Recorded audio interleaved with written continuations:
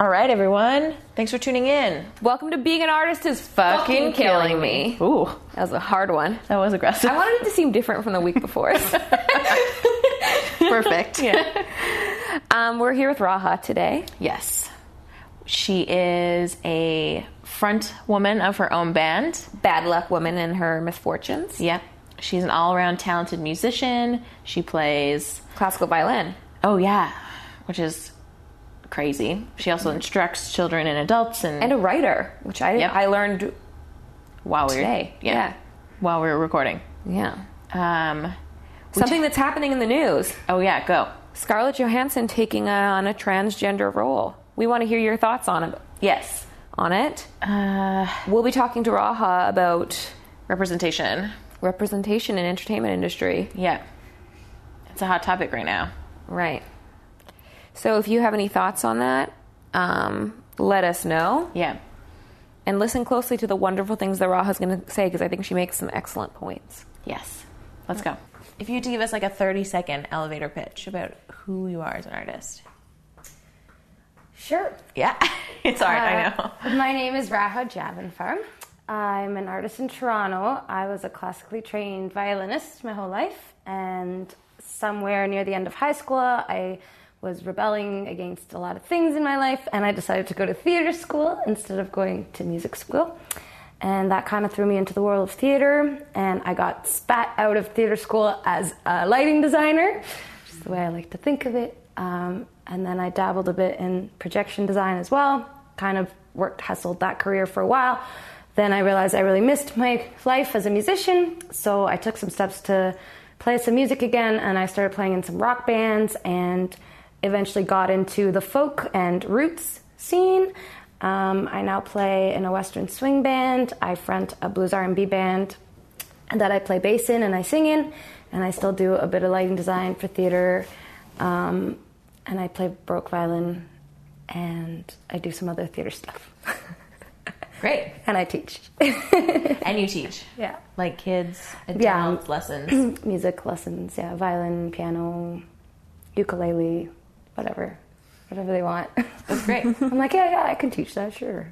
Just got to stay one lesson ahead. Don't tell them that. Yeah. Okay. You're also the front woman of a band. Yeah. What's it called? Bad Luck Woman and Her Misfortunes. It's like a blues R&B band. It's mostly sort of inspired by like 50s, like late 50s, early 60s kind of blues, jump blues, that kind of stuff. Sweet. If anybody was at our launch party, Bad Luck Woman and Her Misfortunes was there. Yeah. Hella party. You left out the fact that you make awesome hot sauce. Oh, right. Yeah. Awesome hot sauce maker. I don't know. Does that fit in as part of my artist thing? I don't know. Yeah, for sure. Yeah, we've got this pineapple mango scotch bonnet Bad Luck Woman hot sauce. It's great. It's lit. Yeah. Glad you like it. Yeah. I heard an interesting thing this morning on another podcast. Someone said that it's a weird time to be an artist because everything that everybody is producing is a comment on what's happening in the world, and that can feel super restricting for them. Do you have like a relate to that at all? That's really interesting because I fret a lot about the fact that I feel like a lot of the art I'm currently making doesn't do that. Oh. Well, it's different. So like in my band with Bad Luck Woman, we don't have a ton of original tunes. A lot of them are arrangements of like old songs, and we try to find stuff that people don't really know. So it's not like the big hits from the time. It's the more obscure tunes and that kind of thing.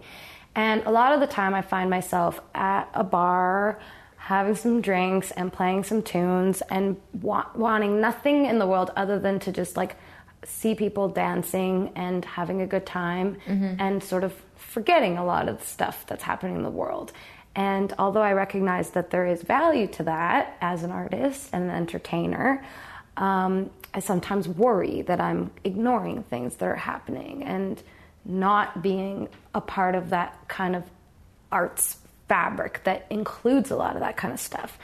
And I guess it's really challenging because if I ever do want to go there, I worry about like out of all these projects, like which one, what do I do? And which thing is, I don't want my band Bad Luck Woman, like I don't want to start writing songs that are completely outside of that genre or outside of that style or something. Do you know what I mean? Like I want to try to stay within certain boundaries, not to restrict myself, but to guide myself and to not get lost. To not get lost. Yeah. Also branding.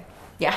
Yeah. Right. But yeah, exactly. Yeah. But then there's this project I'm involved with. There's a theater company called Quote Unquote Collective.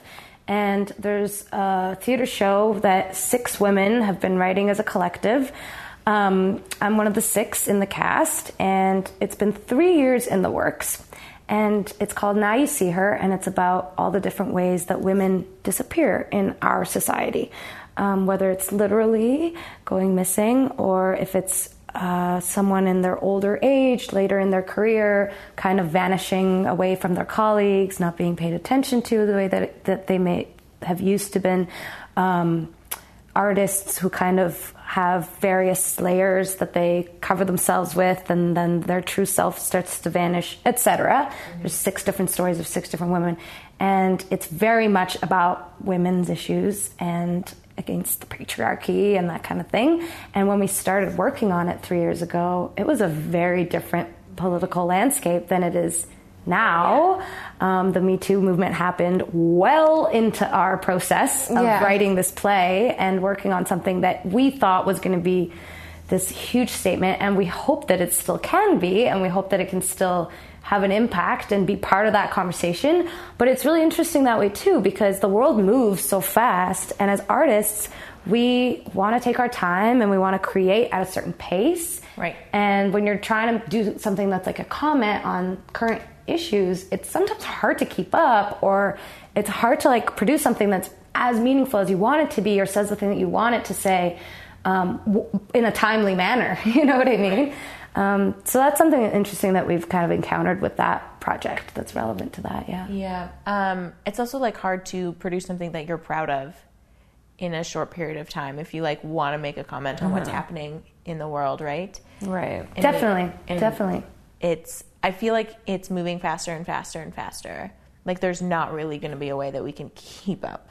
Yeah. Like exponentially faster as we keep going. Yeah. Mm-hmm. I envy like the people who draw the little comics and stuff in the newspaper. What do you call it? Like the little satirical cartoons. Oh, like and Family stuff. Circus. That's just like, that's like, this is what happened today. Boom. Like, here's my little artist rendition of it. And it's sort of like a fast-paced thing for them, you know? Right. But yeah, I know. I have a lot of respect for, I don't know if you guys are South Park fans, as an example of a show that like, so much commentary on what's happening. So much commentary on what's happening. Yeah. And that one season in particular that was like that lined up with like Trump's election and everything, it was unbelievably satisfying for me to watch that show. It just like really, it just helped sort of channel a lot of that rage and frustration, and it's like they get it, and somehow they were able to kind of keep up, right? And like pump them out so fast. Right.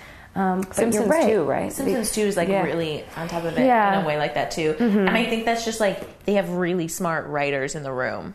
Yeah. Right? They can recognize like, what's going on. Team of them. Right. That too. Large teams of people. Yeah, exactly. Also, like, let's just call a spade a spade. Like, what's happening is like not very many people predicted. It's kind of like outrageous that it happened, and like a lot of Simpsons, what they had written is like 5 years later. Right. So it's not like they're predicting it. It's just like they're writing things that are like ridiculous. Yeah. And like completely out of fucking left field. Yeah. And then it's just happening. Because this is the world we're living in now, where like the outrageous is succeeding. I'm pretty sure that wasn't that a thing, like it was all over the internet a while ago about how the Simpsons like years and years ago made a joke about Trump being president, and it was a total joke. Yeah. Here we are. Just an orange monster. Oh man, we haven't had a Trump episode painful. Actually. No, we've avoided it. I don't know if we've avoided a whole episode. Come on, that would be insane. No, we haven't had like a lot of commentary on it. No, I just feel like I don't know enough about American politics to like, because it's very complicated. Yeah. Right. To be like, I can say like I hate Trump, and I like don't really like that anything he does or stands for, but I also like don't have anything to like back it up. Or, I have no political science degree. No, me neither. Totally. Yeah. I can basically just like regurgitate information that I've like read or heard, but Right. yeah, that's true. So when you started this theater show and you were commenting on women's issues, how did it feel different to how it feels now? Like, environment-wise. Well, at the time, it kind of felt a bit more like we were hoping to bring to surface and put in the light things that people were unaware of, for the most part. Right. And now all of that stuff, or a lot of it, has become so much more prevalent in the news, and it's come to the forefront. And now it's not a question of like whether these things are happening or not. So now it's a different kind of commentary. Now it's more trying not to, and this is the hard part, is to, like, you don't want to just keep repeating things that people have already heard without adding constructively to the conversation, or without inspiring questions. I think that's one of the best things we can do, right? At the end of this show, I don't think anyone's going to walk out of there with answers, but hopefully it'll just raise more questions for them about their own behavior, let's say, if they're a male in society, their own behavior if they're a female, if they're in the workforce, how they interact with their colleagues, etc. There's so many different things. But it does feel different because it feels like at the time when we first started writing it, it would have been more of like a shocker maybe for some people, like to watch the show and be like, oh my God, I can't believe these are the things that are happening. And some of it still will be. I think some of the things that are in the show have still not really been talked about a lot these days. But certain other things have clearly changed. Right. So, yeah, I don't know. Hopefully it'll just kind of build on that conversation and like inspire people to just think more about it and ask more questions. And are you worried that it's gonna like add to this oversaturation that we kind of face right now of like everything being a commentary on something? No, because I don't think that part of it changed. Okay. Compared to when we started it. Like, it would have been a commentary then, and it's one now, and I don't know. It feels like it's like a drop in an ocean, and maybe you're right. Like, that way you're adding to that, but I'm not really worried about that. I think it's going to be a really powerful show and a really good show, and hopefully one that people will both enjoy and really get something out of. So, yeah. Do you have dates that it opens? Yes. Are you acting in it as October. Great. Yeah, it's sort of it's like a third text, a third movement, and a third music. And I think I was originally brought on as someone who could contribute, like most of my strength when it comes to those three are musically, obviously. But yeah, I have a character and I'm acting a bit and like really badly moving a bit. Like movement is not my forte, but yeah, it's a huge challenge for me. It's like really pushing me beyond anything I've ever done before. So maybe it's like a really selfish thing, the reason that I'm like, no, I'm not worried, it's going to be a great show, because it's like, well, for me, it's this incredible experience and all that stuff. But, no, but I do think it'll hopefully contribute something positive and constructive to the whole thing. Yeah. Yeah, great. It is kind of a weird thing, right, when you're in a show and like what you're experiencing as the artist in a show, or when you're making something, you're so invested. I mean, I've had dance pieces before where I've been in and I'm like, this is amazing. This is spectacular. This feels great. This is going to be such a great, like a showstopper. And then you see it like a year later and you're like, that was meh. Like that was like, yeah, it's boring, easy to kind like, of become it's blind how, like, inside totally. of it. Yeah, I've for definitely sure. had times where I've like been blind in work. For sure. And then you step back and you're like, oh, was that as Yeah. intriguing? Yeah. Well, and I definitely wonder that, obviously, about this project, but I have a lot of faith in Amy Nosbakken and Nora Sadova, who are at the helm. They're the directors, and it's their company. They did Mouthpiece. I don't know if either of you saw that or heard about it, but it was a really wonderful show that's done really, really, really well all over the world. And one really great thing we've done is, because we've been writing it for 3 years, we've had many showings and presentations where people are invited to come and give their feedback, and that kind of keeps you level-headed a little bit when you get other people's perspective on it, and it's like, does this still work? Is this still relevant? Did you enjoy that? It really, really helps. And these are people whose opinion we trust, but who are also going to be honest, and they know why they're there. They're not just there to like butter us up and tell us we're great. They're there to be like, that little part really didn't work for me or whatever. So that really helps that part of the process, I think. Right. Problem. We were just talking about outside eyes with someone else, actually. Yeah. Do you always find them helpful, or do you find them to be unhelpful sometimes?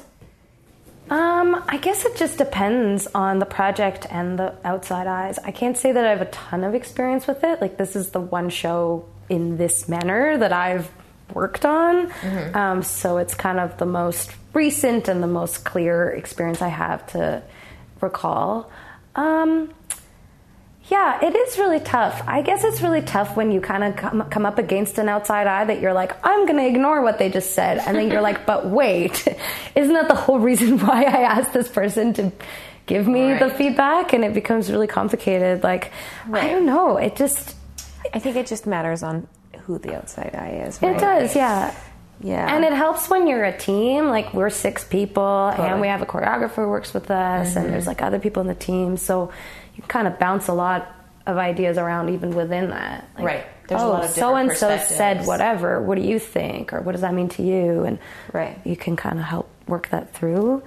If I was alone on a project, I think I would get like really messed up if I had too many outside eye opinions and things, and I just wouldn't know how to sort through them or what to do with them. Yeah, we were talking, they can become problematic when they come in and they have a bunch of biases and preferences, and they just like impose those on you without like looking at your work in with a blank slate and taking it for what it is, and then like offering proper criticism. It's like, well, I don't like that because it's not my style. Like, that's not helpful. I guess in that case, you just want to try to analyze, okay, this person said that because of this bias or that bias, and then you can kind of does that bias have any value in terms of the feedback that I'm looking for? Do you know what I mean? Like, you kind of have to do a bit more work around it, which is unfortunate. Yeah. Also, like, Fran made an excellent point about like that being generational.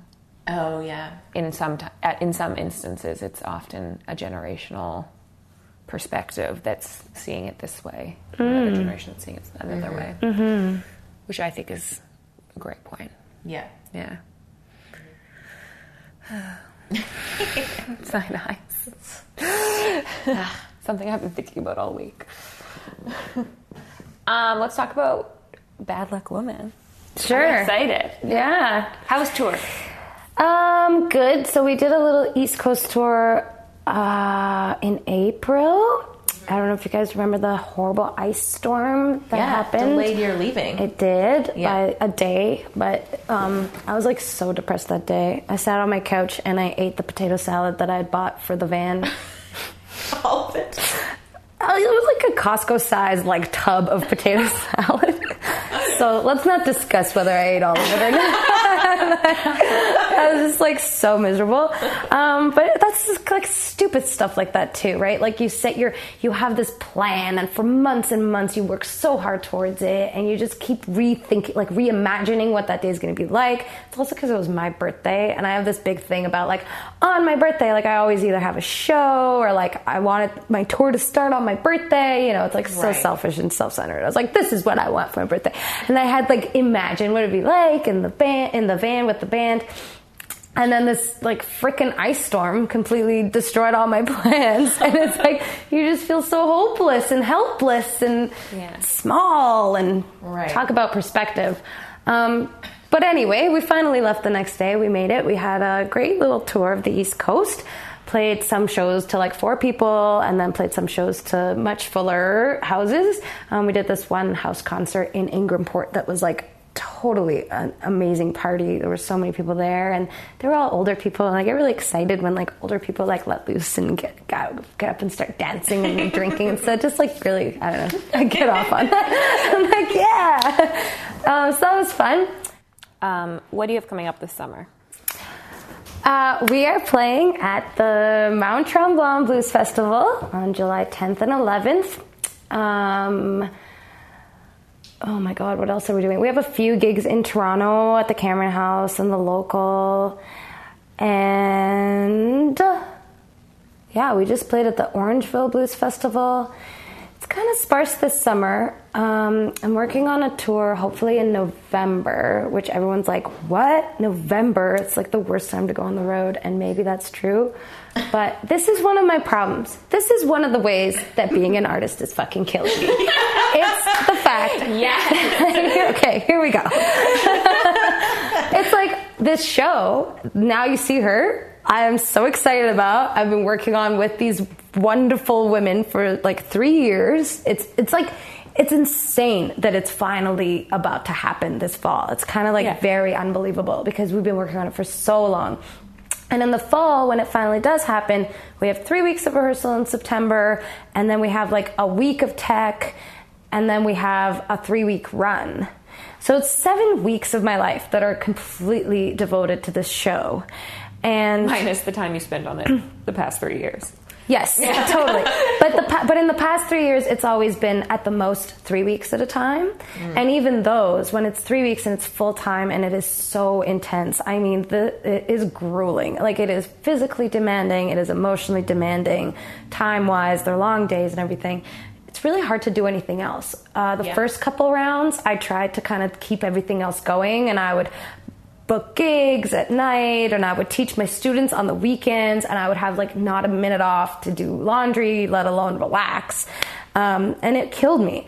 And I still have a really hard time avoiding that stuff and like completely saying no to everything. But like 7 weeks is a really long time. 7 weeks is a long time to put any other project on hold, which I feel like I have to. I really have to. I can book maybe 1 or 2 gigs on like a couple of nights off during that but it's also my voice. Like, I have a polyp on my vocal cords, and I struggle. And in this show, one thing I learned in the process of trying to heal my voice is that singing isn't necessarily the problem. It's all the stuff that happens around the singing. It's talking loudly at the bar, talking to people in between sets. Speaking on stage and projecting is harder on my voice for me than singing. I think I've finally, after a long time and like a bit of training over the last few years, I've found how to use my voice as a singer where it doesn't hurt anymore. I used to hurt it, and now I don't anymore, but I'm still learning and still trying to get that strength with my speaking voice and my like projecting voice on stage and stuff. So I stress about that, like I can't book gigs around this thing. And so anyway, I really want to go on tour with the band, and we've been talking about it, and the little tour that we did was so inspirational. We're like, we got to go on the road. This is amazing. And so I'm like, all right, well, I'm available in November, guys. And everyone's like, but the roads and the ice and the snow. And I'm like, I don't know. People do it. So we're it's a toss-up. We're trying to, Where are you thinking of going? Well, we already went east, so I thought, west would be a good way to go. Yeah, in November. I know. I mean, like, getting across Ontario itself is like, it's so huge, and you have to go so far north in order to be able to go west, and it's so dangerous. So I haven't figured that out at all. And this is the thing, like, on my to-do list every day, it's like, book gigs, like Bad Luck Women admin shit, which I like wish I could just not ever do again. And looking for a band manager, big time. Big time. Hey, listen, no, you know what? Get us the better gigs that pay better, and I will happily pay someone like this. I don't know. I'm stuck. I don't really know how to do that. That's another thing that's like on my mind a lot. Management and like a booking agency for my band. Have you guys looked into getting one? A little bit. It seems really challenging. There's a lot of booking agents who have a really huge roster of artists already. And so, I don't know. It's really tough. It's kind of like my current thing right now. I've had a couple conversations with some people in the industry trying to guide me on how to do that. Because I've realized with all the things I do, like the big list that I was mentioning at the start of this interview, it's really annoying and I know this goes for any artist, and I'm not totally, respect that this is the case no matter who it is and how many things they do. Yeah. But the admin side of things really bogs us down, right? It kills us. Like the amount of time we spend responding to emails and trying to do things, which it's not only the time. A lot of the time, I really feel like I lack the skills to do it well. And so then I spend all this extra time just stressing. I like sitting there being like, what do I say to this email? How do I respond to this? What do I do around and I don't care about really building those skills because ideally one day I don't have to use them. Right. But until then, I big time do need to. So yeah, it's really hard. I don't know. Hopefully I can find some way of getting booking and management and that kind of stuff. Some help would be really, really, really, really, really great. Do the other band members help at all with admin stuff for Bad Luck Woman, or just you? It's mostly me. Yeah. My partner Fraser Melvin, he plays guitar in the band. He does some of the work as well, for sure. He does all that stuff for his own band, the Fraser Melvin Band. And we make a really good team, and we have this awesome apartment where we each have an office, and we sit at our desks with the doors open, and we can see each other. And so we spend the whole day babe, what do I say to this? Blah, blah, blah, blah. What do you think about blah, blah, blah, blah? It's like, babe, blah. It's like our back and forth little office team. So we help each other out, but we're mostly both focused on our own band and our own projects and stuff. Mm-hmm. Yeah. How is that being the only female in the band? How is it leading the other band members? Or is it how do decisions get made? Is it always, what's happening with everybody? Mm-hmm. Do you do a vote? Do you always get the final say? Yeah, I guess it really depends on what it is. And we've had some conversations within the band about that. Because I really like the band vibe and the communal feel and wanting to present the group as a group. Mm-hmm. That's why I called it, it's Bad Luck Woman and Her Misfortunes. It's like the band. Yes, Bad Luck Woman is the front person, and that's me. And yes, I do most of the work administratively, and I'm the one who's sitting, dreaming up things for the band and all that stuff. Mm-hmm. But the band just isn't the same without everyone. We've done lots of gigs where we can sub out someone and other people can play. But for me, it is only the full experience of Bad Luck Woman and Her Misfortunes when it's myself, Fraser Melvin, John Hyde, and Andrew Mulgin. That's the ideal scenario. Can't always be that way, but that's what I want. We've been writing a bunch, and we've been writing as a band. We went away together last September, and we worked on a bunch of songs. We lived in this farm for a week or 5 days or something. It was awesome. Yeah, it was totally incredible. And we wrote very collectively. Right. It was in a room together. Maybe one person would sort of pitch some lyrics, but then other people would contribute to it and change it. And, we would all kind of jam together and something would come up. And we walked away with quite a few great ideas and a few completed songs. So that was awesome. And I think that's the main part, right? Creatively, what are you? Are you an individual or are you a band? And so for me, that experience sort of carved in stone. It's we need to work together. We need to be a creative team. However, at the end of the day, it is Bad Luck Woman. And I recognize that the audience maybe has a certain perspective. They see me because I'm fronting it. I'm the one singing. I'm the one doing all the banter, etc. And so I can't put a lot of pressure on everyone else in the band to be super involved with elements that maybe they're less interested in being involved with. And I try really hard to pay everyone well, and sometimes I don't necessarily make the same amount of money as everyone does, but it's a little bit weird that way. It's not just one or the other. It's both like a communal band, and then it's also me hiring these guys at the same time. And as far as decision making goes, I always put it out to the band. We are really great at just talking through things and, hey, do you guys want to stay here or stay there? Hey, do you guys want to eat here or do you guys want to eat there? Or you guys want to do this tour or do that? Like, we really try to discuss things. But I suppose at the end of the day, I'm the one who makes the final decision and does the work on whatever it is. Therefore, it's sort of in my hands, whether I want it or not. 'Cause sometimes I'm like, man, I really wish I knew exactly what everyone in the band wants regarding whatever, so that I didn't have to just be the person making the decision. And I try to get their opinions as much as I can. Cool. Does that like unspoken kind of like outside opinion of like you are the front woman, but like how the audience sees you and how you hire these guys to be a part of your band, does that like feel like an added pressure to like your decision making or add like extra stress when you're doing that at Midmark? And yeah, definitely. Definitely. I mean, and that's like the place where wanting a manager or like some other third party to help make those decisions becomes a really big thing. Because I can't see it from the audience's perspective. Right. Like, I don't really know what that is. And so I only have my own version. And in my own version, I'm on this stage with these 3 other people and we're all doing what we do.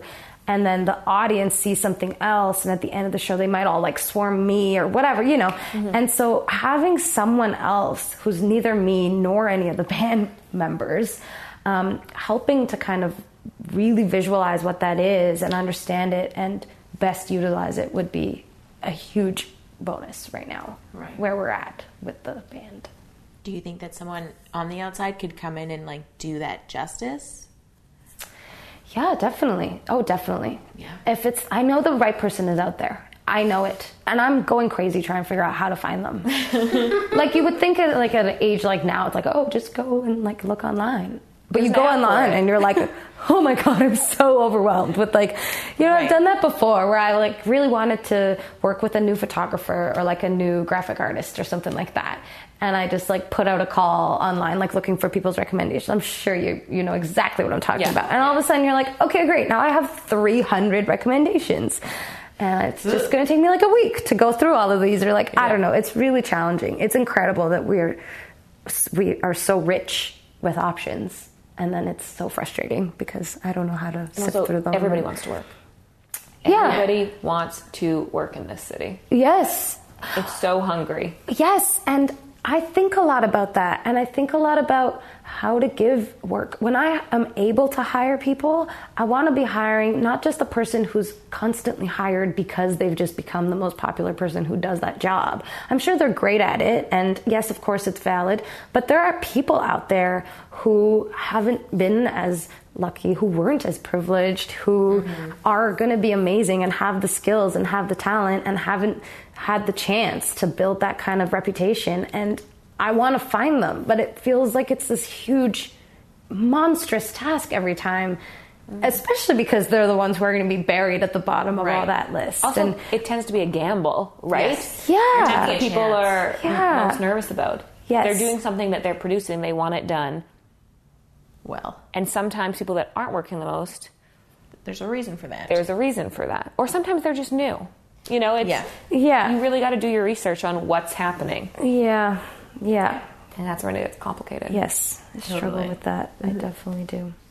And one of the things that I think contributes to that a lot is that if you're not from Toronto and you move here and you're trying to like make your way into the community, it feels like a big city, but you're here for 6 months and everybody knows each other, right? And so it's sometimes very, very hard to navigate this like weird small town feel in a city of 6 million people. Yeah. It's so weird to me. Right. Well, I guess you had that experience moving here from elsewhere. And Rainey too. We're both not from here. Right. Yeah. You're from Toronto. Yeah, I grew up in Toronto. And Wow. Yeah. That's great. so I have no idea what that feels like.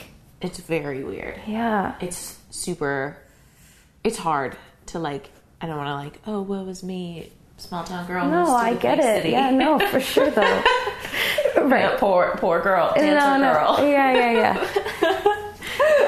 Yeah. But like, it's a different game then, right? Like, it's a different game because you can't necessarily call on your like friends or your past experiences because you just don't have them. You don't have the network, so you're constantly like trying to prove yourself. Yeah. Also, like, names that are big elsewhere aren't names that are big Yeah. here. So my resume. I worked with this person. Yeah. Nobody gives a fuck. Yeah. Nobody knows who that person is. Yes. You know? That is very real. Yeah. But I think you nailed it when you also said the small town feel inside this huge city. And that's what's crazy to me. And that's what gets me annoyed sometimes is like, it's such a messed up thing. Like, I have like, whatever, like some unreasonable number of like friends or connections or whatever on like my social media, right? Like, It's like, how many thousand? Like, what? I don't know all these people.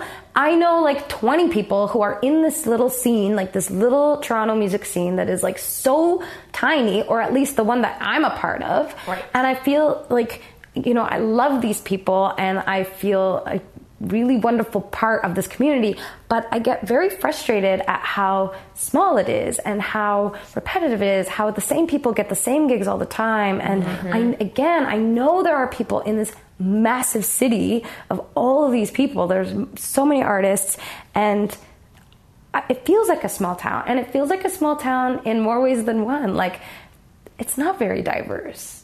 Like, we're in this incredibly diverse city, but the scene that I'm a part of is not very diverse. Interesting. At all. And you know, that goes for both gender and ethnicity and just overall like socioeconomic background and everything. It's like that I find incredibly frustrating. And I don't know how to get out of it. Yeah. How do you describe, I mean, like, your community then? Would it be like blues musicians specifically? Would it be people in any type of music? I think I'm talking about like the roots music scene. Okay. Yeah. You know? So like, yeah. Like not knowing much about it and knowing you, I feel like it would be very like white male dominated music scene. You got it. You nailed it. Nail hammer. Yeah. Boom. How'd you guess? Enter sound effect here. Yeah, I don't know. How do you deal with that? How do you handle that? It's really hard. I'll tell you. So Fraser and I are running this music series in August that we're really excited about in our neighborhood. We live in like a very white part of town, in a beautiful, lovely neighborhood near Runnymede and Bloor. And we're running this, it's called Swansea. So we're doing like a Swansea music series every Tuesday in August.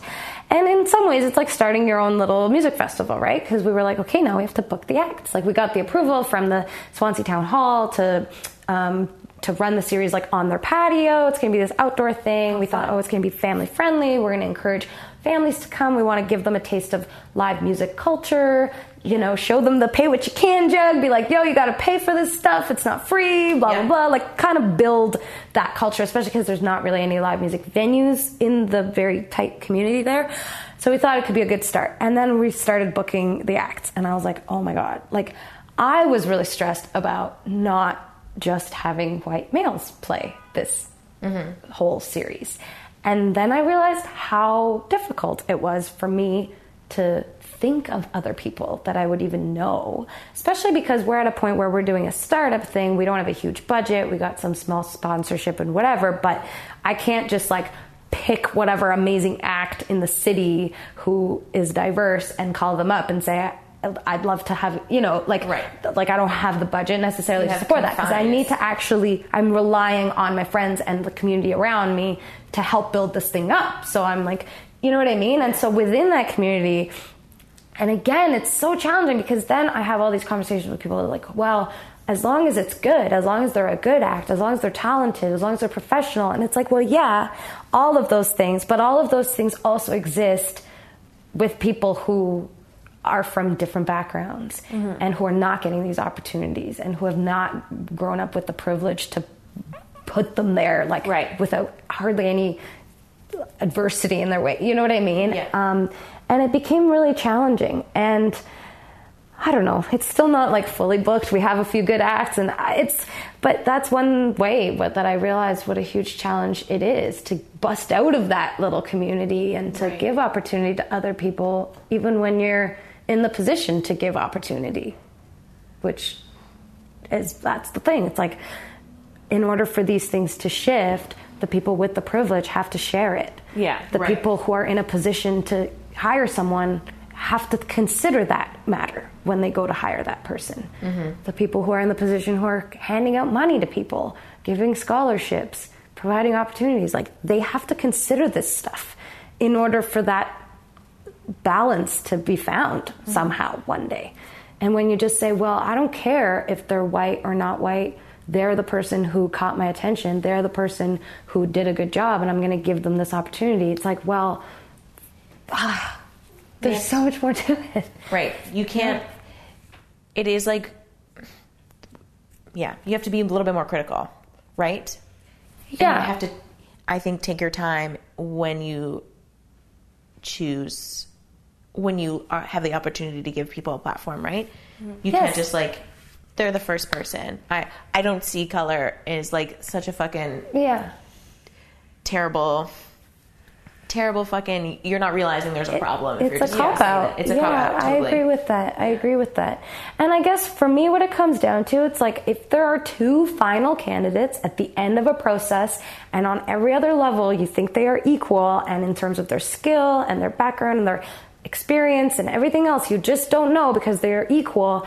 In my opinion, in the current landscape, with what we currently need as a society, you have to give that opportunity to the less privileged person, to the person of color, to the woman, because that's how these numbers are going to get balanced out. That's how these percentages are going to just like shift from being overwhelmingly to the other side. And that might seem unfair, or might seem like you're choosing based on race or ethnicity, but I feel like we need that. I also feel very similar that there needs to be an overcorrection. Yes, exactly. In order for things to be balanced, to level out, right? And that's not going to happen forever. But right now, it's like a huge shift, and it needs to happen. I know. But doesn't it feel like it's this huge, like, controversial thing, and people are like, I get nervous even talking about it, even though I like really, really, really believe it. Like, I really, really feel strongly about it.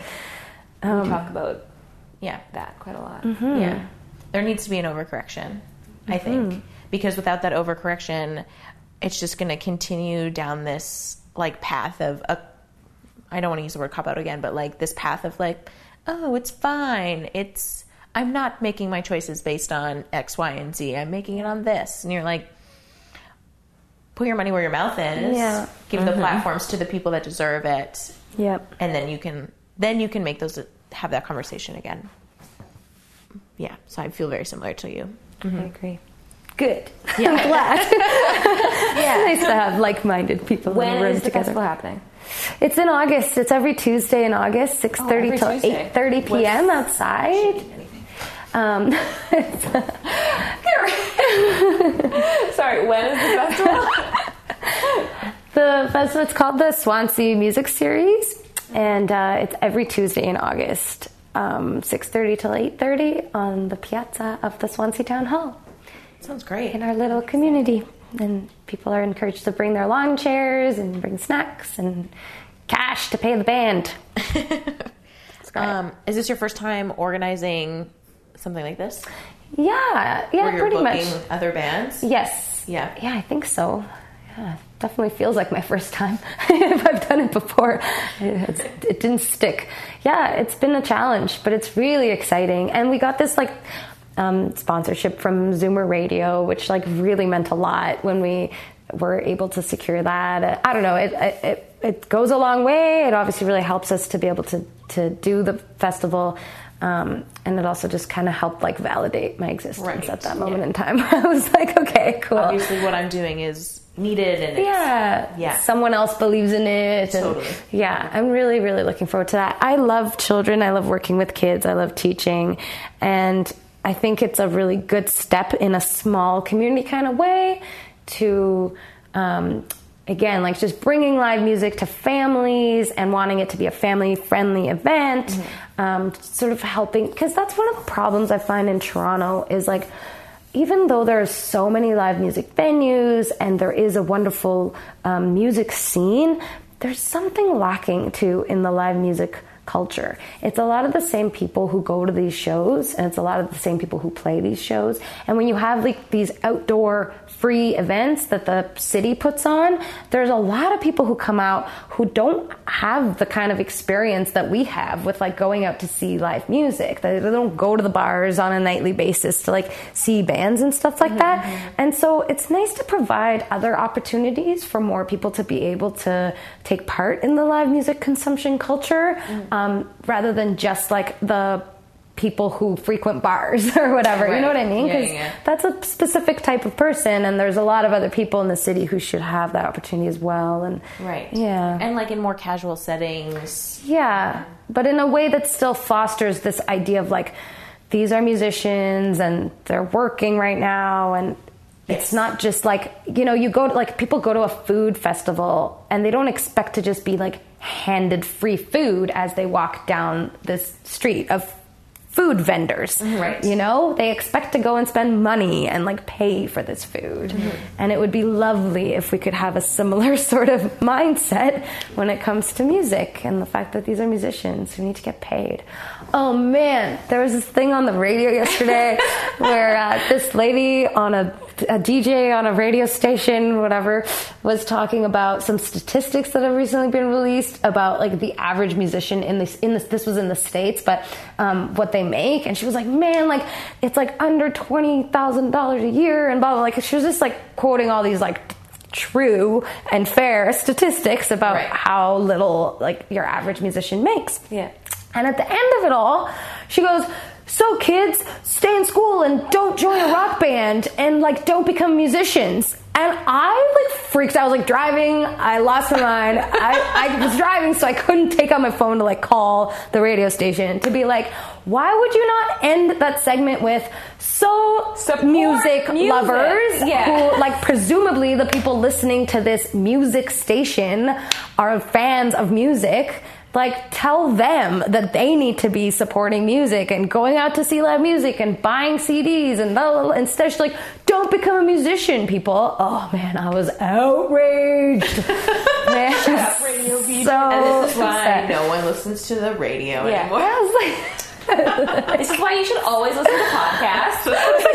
You are a radio station. Like, you would not exist if it wasn't for the music that these musicians make for you to play on your station. Like, oh my God, I was so mad about that. Yeah. That's so crazy. Oh. Based on our conversation. Riled up. Raha, what's like the worst gig that you've ever played? Like, what's like based on like crowd reaction and venue? Have you ever played like a really, really terrible, oh my God, terrible gig that you've just been like, I could have dealt without that in my life? Yes, definitely, like hundreds of them. Hundreds of them. But I think, well, I don't know, dozens of them maybe. Yeah, I mean, sure. Yes, lots and lots and lots.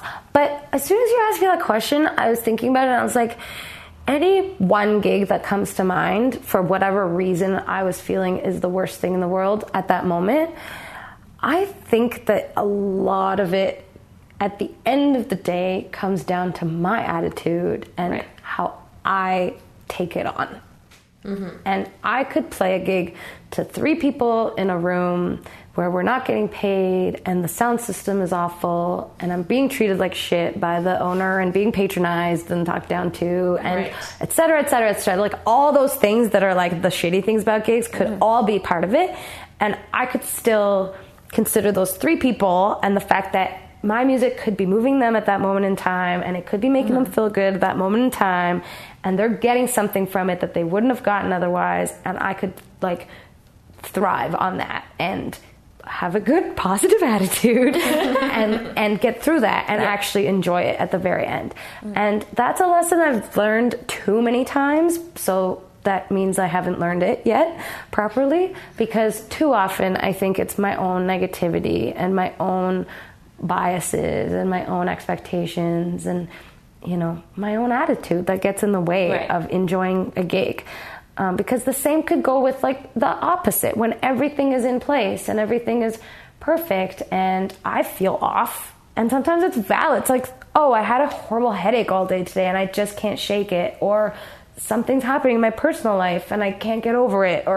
And that could lead to it feeling like the worst gig ever. Mm-hmm. So I think it's about the personal experience. And so to some degree, I think you have control over making those gigs better. Right. But it takes like incredible willpower and like meditation and alcohol. Focus. Yeah. Something I've learned. Alcohol. Whiskey helps a lot. Yeah. On that note, is being an artist fucking killing you? Oh my God. Like on so many levels. Can I just like rant about why? Okay, so I do all this different stuff. I've been really struggling recently with, I went to this incredible program at U of T that just ended last week. It was a 2-week intensive thing called the Tafel Music Baroque Summer Institute. I've been working with Tafel Music as a projections designer for like 10 years now. They're a world-renowned Baroque orchestra. They play on period instruments and they play like Baroque style music and everything. And I was classically trained as a child, and so I have this connection with the music that they play. I really get it. It's like in my roots. It's in my blood, it feels like. But I haven't been doing that for years and years and years and years. And I would tour with them as a projections designer and watch this orchestra and and feel so frustrated that I wasn't playing this music. Mm-hmm. So then I went and took this course and played Baroque violin for like 2 weeks. And for the last year, I've been doing this. And then while I'm doing that, I'm like not playing blues music and I'm not in my band. And my band is like on pause. And then I come out of that and then I'm like, oh my God, I don't know how to like unpause the thing that I just paused for so long. And it's so hard to keep these balls in the air and to keep everything on track. And I don't know which thing to focus on, because if I just focus on one thing and neglect the others, I don't feel satisfied. I don't feel fulfilled. I don't feel like I'm like doing my calling in life or whatever. So that's like that's my current like huge way in which being an artist is fucking killing me. That's great. Not to mention everything else in the world, how we don't make enough money, how Doug Ford is the premier of our fucking province now, how the patriarchy is destroying all women's lives, how, I don't know, I feel like the other side of me would have become like a social worker because I can't live a day without being like, how is anything I do actually helping anyone? And I don't know. It's a loaded question. Yeah. I'm dying on many levels. I am at high anxiety just from that answer. Okay, welcome to my brain. Talk about high anxiety. I have these dreams. Oh my God, they're horrible. I feel like I should probably talk to someone about everything, actually. But then I'm like, but what shrink is going to understand anything about any of the things that I have these problems about? I'm like, at like $200 a minute. Fuck you. Totally. I don't know. Or the other day I was like, I should see a career counselor. And then I was like, what? You're not even 12. I'm a lighting designer and a musician, and I don't know what I should do, like Baroque or blues. Any advice? And they would just be like, what the fuck are you talking about? That shit is bullshit. I had to take like a career evaluation assessment for my orientation at fucking university, at York University, when I became a student. It's fucking stupid. What? And it came out with like, I didn't get like, I got into school to do my MFA in like art, in like dance. And it came out as not the artist stream after I finished it. And I was like, this is bullshit. Oh, no. And right. It's for, I get the reason they like make you take it is for like people that are like, first of all, 17, 18 that are going to school and like trying to figure out their path. Yeah. Right. And they're like, here's all the ideas of things that you could be. Yeah. Fuck that. You've decided what you're doing. You're taking your MFA. Yeah, exactly. This is very different. Yeah, I do feel bad for those kids who are like 18 and answering these questions and then like get a list of jobs that they're better suited for. Right. You know? Because then they're immediately putting people in the fucking boxes. Yeah, for sure. Yeah. Why do we need to do that? I know, but there is a part of me that believes there's like some expert out there who can like help me figure out my life. And then I'm like, but wait, it's Oprah. What are they an expert at? Yeah, it's like Yeah, exactly. It's Oprah. Oh my God, you're right. Or Ellen. Oh but my probably God. Oprah Yeah. is what I'm thinking. Yeah. I could spend the rest of my life just like looking for the experts who are going to help me with like any level of. Still looking for a manager, looking for a booking agent, looking for a photographer, graphic designer, career counselor, therapist. Oprah, if you're listening, we need your help. Yeah. Personal fashion designer. Yeah. We're really excited because we're working with you on a video. Yay! Yes. I know. Okay, so I have to get the ball rolling on this, just like everything else in my life. See, if I had a manager, it would already be done. But, right? But, We'd already yeah. like it would have happened by now. Yeah, I'm really excited about that too. Yeah. We're so excited. So stay tuned, everyone. Yeah. Yes. Is there anything you want to plug? Bad Luck Woman and Her Misfortunes, badluckwoman.com. All the dates are on there. And check out Now You See Her, a play by Quote Unquote Collective, coming to Buddies in Bad Times Theater this October. And listen to Baroque music, everyone. It'll make you feel good. Yeah. That was so great. Also, Thank go you buy so our much. hot sauce because it's dope. Oh, yeah. Oh, my yeah. hot sauce. Buy the hot sauce. It's phenomenal. Thanks for listening, everyone. And we are Gal Pal Productions. You can follow us at Gal Pal Prods on Instagram. Also, email us any questions you have, or if you just want to chat, email us at galpalprads@gmail.com.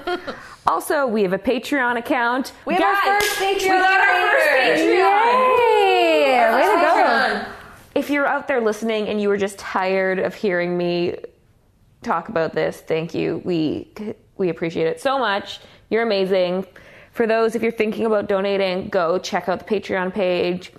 There's a link in our Instagram, I believe. Yep. And And on our website. on our website. And you can learn all about it. You can donate anything from $1 a month to $3 a month to $1,000. $1 million a month. Whatever you want, you know? Elon Musk, I know you're out there listening. Thank you guys so much for listening. And we have just a couple episodes left before we take August off. Yep. And because we will be filming our upcoming film. Yeah. And so don't worry, we won't be gone. We'll be coming back for season 2 where we have tons of fun Just stuff planned. re-listen to all the episodes. Yeah, just re-listen to all the episodes. Yeah. And Thanks, keep up to guys. date by following us. Okay, bye. Bye, guys.